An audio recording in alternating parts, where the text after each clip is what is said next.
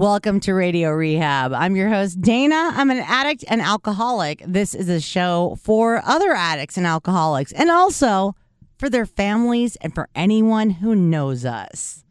If this is your first time listening, we have over 300 episodes in the bank. You can go back and listen to all of them. If you can't get to a meeting right now, which is completely understandable, you can go back and listen to any of our episodes. Please do. We welcome you. And if you like what you hear, please rate, subscribe, and like us, because it makes me happy. Gives me a reason to wake up tomorrow.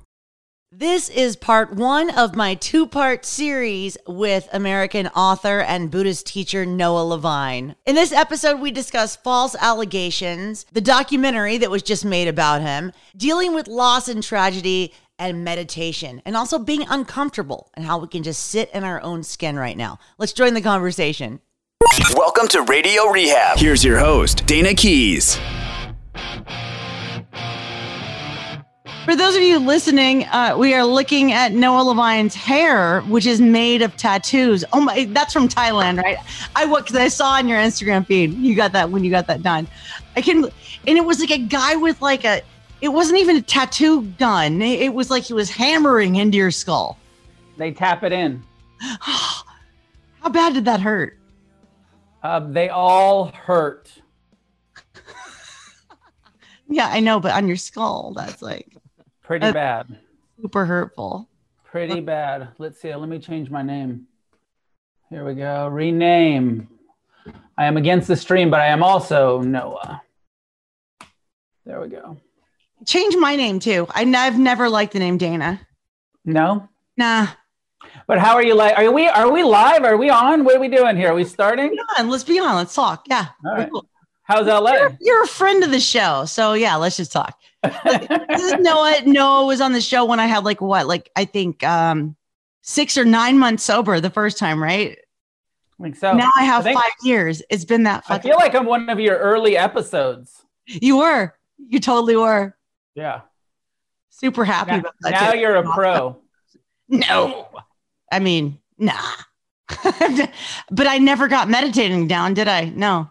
So you have a documentary. There's a new documentary called, what is it called? It's called Rebel. What's it called? Dharma Rebel. That's you. Dharma Rebel, Noah Levine. Yes, that's me. And it's, it was supposed to come out, but because of COVID, it hasn't been able to really come out. They premiered it at the San Francisco Documentary Festival.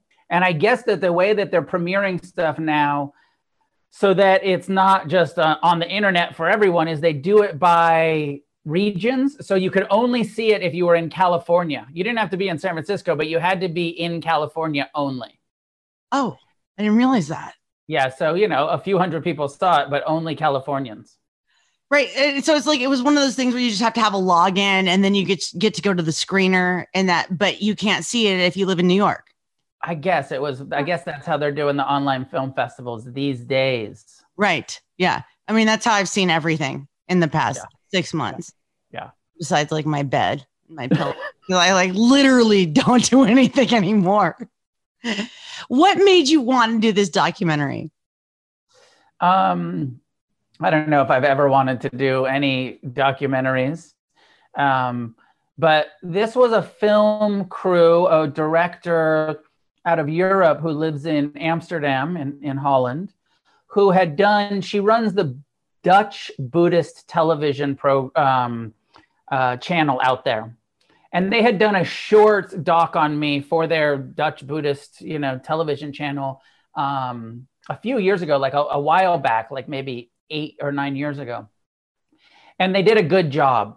And it came out they did a better job, in my opinion, than that full-length documentary that came out about me in 2000, I don't know, 5 or 7 or something like that.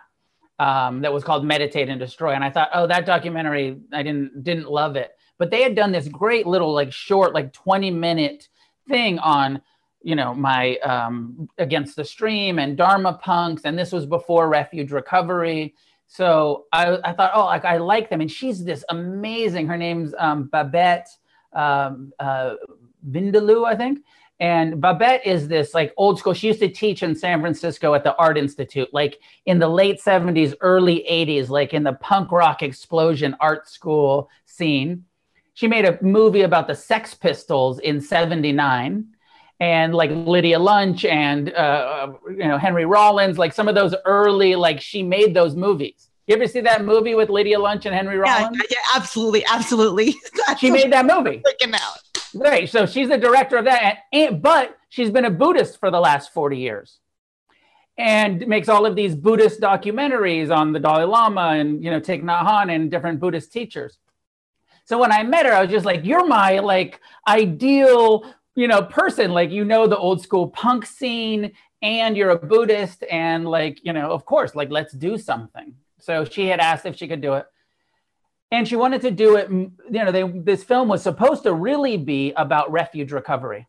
Mm-hmm. And maybe we should tell your listeners a little bit more about refuge recovery, but it was meant to be about, how I had created Refuge Recovery, which is a Buddhist-oriented path to recovering from addiction, which includes meetings, peer-led meetings, like a 12-step meeting, but a Buddhist base instead of a Christian base or, theistic base. I hear you. And then also I had a treatment center. So when the book came out, Refuge Recovery, in 2014, 6 years ago, and I opened a treatment center. And so she's like, let's make this movie about like how you're helping addicts using Buddhism, using mindfulness, and how you have a treatment center. But then in the middle of filming, and she came and she was filming my retreats through Against the Stream, like, 150 people at this retreat. She's filming it. But then in the middle of her filming, I don't know how much you're aware of this, but I was falsely accused of sexual misconduct. And then this became this like whole thing in our community where people that, had agendas used this false accusation to like really tear down my Buddhist organization, my meditation center, and also create this split within Refuge Recovery. So she's like filming in the middle of this, and then she's like, this is very disruptive to this film that I'm trying to make. So she came back. There was like a year in between. So she came back and then filmed the kind of aftermath of the accusation with this perspective of like, wow, Americans will take hearsay and gossip and, an accusation without any charges, without anything other than just like a he said, she said situation. And they will destroy a person's reputation, livelihood. And so also part of the film is like, let's look at how Noah handles this, right? Like, how does this Buddhist teacher, recovery guy handle, kind of losing everything and starting, after 30 years of building organizations and then starting from scratch? And so some of the film sort of follows this, me and my own, rebellious way saying like, hey, I'll take full responsibility for all of the ways that I've been unskillful. And there's plenty of ways that I'm not perfect. But this accusation from this ex-girlfriend, not true. This is not true. So, the movie is out there. Who knows when we're going to be able to actually see it? But it follows the whole process and looks at like, okay, Refuge Recovery goes from almost 800 meetings around the world to being split into two separate there's like this breakaway group. And she comes and she films this conference where they're like they ended up suing me and like trying to like vote me out of the organization that I had started. And, so it's a lot of drama. Right. But that's that's life. And this isn't so much about the film, but kind of opening that can of worms of like, what an amazing opportunity for my own recovery. All of this happens. I'm 32 years sober. I got sober in 1988. I've maintained sobriety. All of this happens right around 30 years. So here I am, 30 years into recovery, And I'm at the height of my success. I've written 4 books. I'm helping thousands of addicts. I'm making money. I'm raising my children. Like, life is fucking amazing. And then it just crumbles. And there was 3 things that happened. My marriage ended, my father committed suicide, and then my closest friends in the community, almost all of them, not all of them, I had some serious support, but almost all of them were like, oh, you're bad for our business now, including my teacher, Jack Cornfield, who was like, you're bad for business. You got to go away. We can't stand up to these identity politics, kind of attacks that are happening to you and will happen to us next if we don't get rid of you. So brutally painful. But what do we learn in recovery? We learn compassion. Yeah. We learn tolerance. We learn forgiveness. We learn about this is the next opportunity for healing and for practicing the principles and for walking the talk. And so I've had this amazing opportunity the last couple of years for my own recovery, for my own healing, to experience failure and criticism and being misrepresented and misunderstood. And what a great practice. Well, the first time I interviewed you, I remember how calmly you said, oh, this last year has been hard. I got divorced and my father died. But you were just so calm when you said that. And if you had interviewed me the year that my father died, I was so loaded. I would have been a wreck. But like the way you just said that was such calmness. It was like you were just contemplating the whole thing. And like what you were talking about being falsely accused of things, like I have been sexually assaulted, but I was on the streets. I've never said this ever before out loud. I stole duct tape from a convenience store to tape my butt cheeks together so that I could sleep on the streets and not be assaulted. Yeah. That's real. And then I hear people like, well, I was raped. And it's like, by rape, do you mean regret? Or do you mean you were assaulted? Because they're different. That's why I take personal offense to those kind of stories, because they're fucking different things. Yeah. You know what I mean? Yeah. A different thing. No, Yeah, I know you know what I mean. So confusing and so terribly painful, and rape and assault is so real, and it's so tragic, and it's so disgusting. Yeah. For somebody to falsely use that, knowing that like you can destroy somebody by saying this about them, literally kill them. Yeah. And it's so so disturbing, because I'm not perfect, and I'm sure I have my own male, cisgendered, macho conditioning. Like all of that shit is also true about me. But I think I'm a feminist. I believe in equality. I believe in empowering, supporting, uplifting with whatever power and influence I have. I feel like equality for sure is the goal that we're moving towards. So it's so, it's just been so hard, because, it also takes away the power from all of the real situations where people are really abused and really, and it's like, this just was not the case. Yeah. Cancel culture. It's insane. It's a ridiculous thing. So how have you're just like, you're spiritual, you're Noah, Buddhist. Yeah. So it's like, was it hard for you to deal? No, it was. Why do I feel like it was easy for you to deal? Like you were just like, and you meditated and you were okay. Well, it was, it's been incredibly painful, but not so hard. I've spent 30 years meditating on how to deal with pain. I've spent over 30 years training my mind to forgive myself and to forgive others and to ask for forgiveness. So it's much different because I have that foundation of trying to develop compassion and forgiveness and acceptance. It hasn't been so hard because I have the tools and I know how to apply them. it doesn't make it any less painful. I mean, here's the reality, like pain is pain.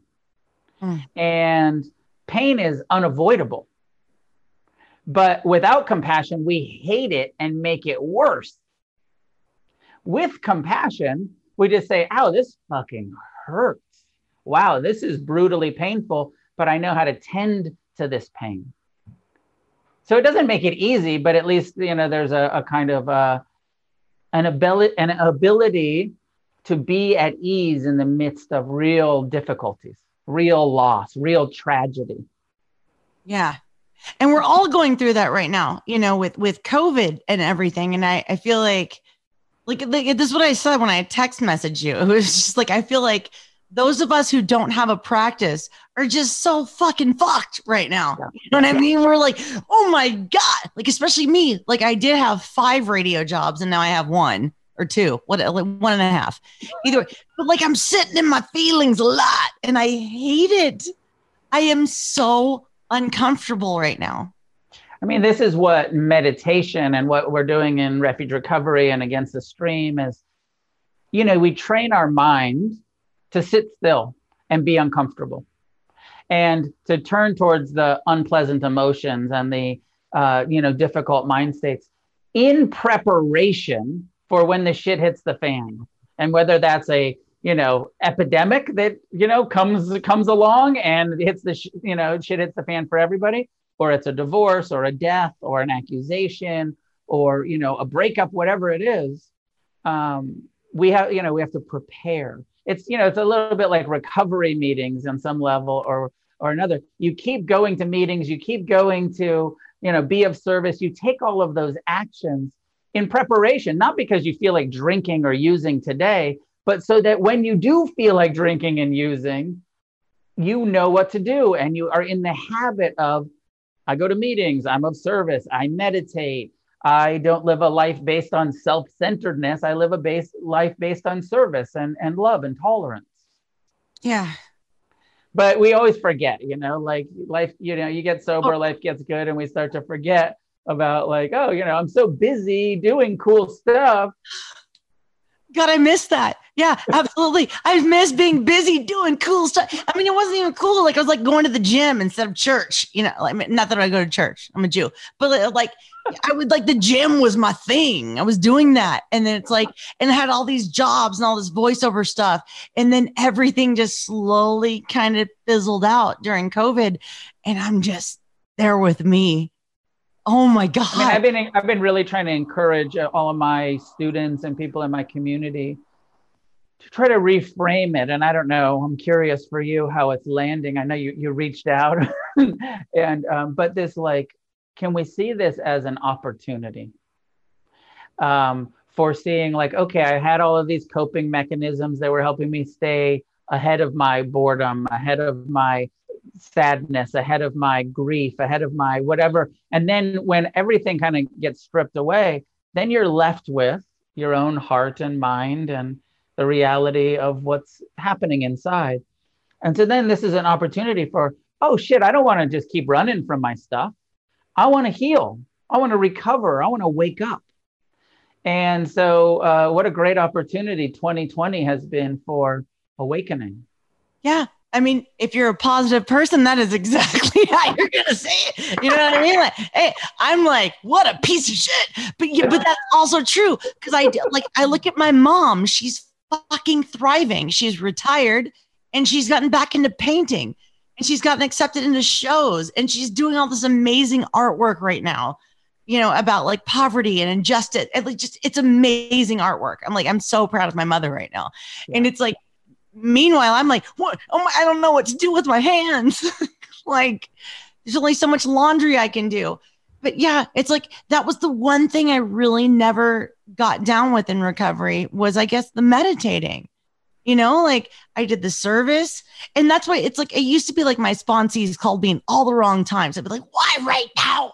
But now it's like every time a sponsee calls me, I'm like, thank God, because it's like, that's the only bit of like spirituality I get in a day, literally is just helping someone else. And I mean, I'm wondering, Refuge Recovery is still a thing, right? Is it still you? Yeah. Well, it's me and it's, thousands of other people that are doing it. And there's me. But yeah, I'm running the Refuge Recovery World Services nonprofit organization that supports refuge recovery meetings. And of course, almost everything's on Zoom, and there's, lots of meetings every day, Zoom meetings. But those meetings are all peer led. Once a week, I do through Refuge Recovery World Services, the organization. I do a lecture where we've gone through the book and done some commentary, and we're going through the meditations and do some Q&A about the meditations. But yeah, Refuge Recovery is alive and well and thriving, and new meetings starting all of the time. And, it works because we meditate in every meeting. We're not going to meetings to talk about recovery. We're going to meetings to practice recovery and to do mindfulness and loving kindness and forgiveness meditations in the meeting, and then have a discussion about how's this helping our process of healing and recovery.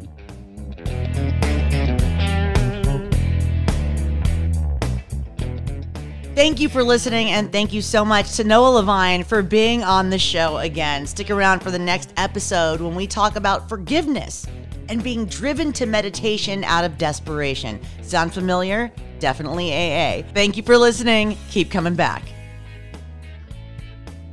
If you want to be on the show, or you know anyone who should be on the show, please contact us. The email is radiorehab@gotoproductions.com. That's go-to productions.com.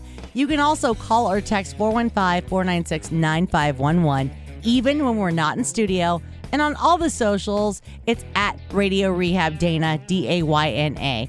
Thank you for listening. Keep coming back.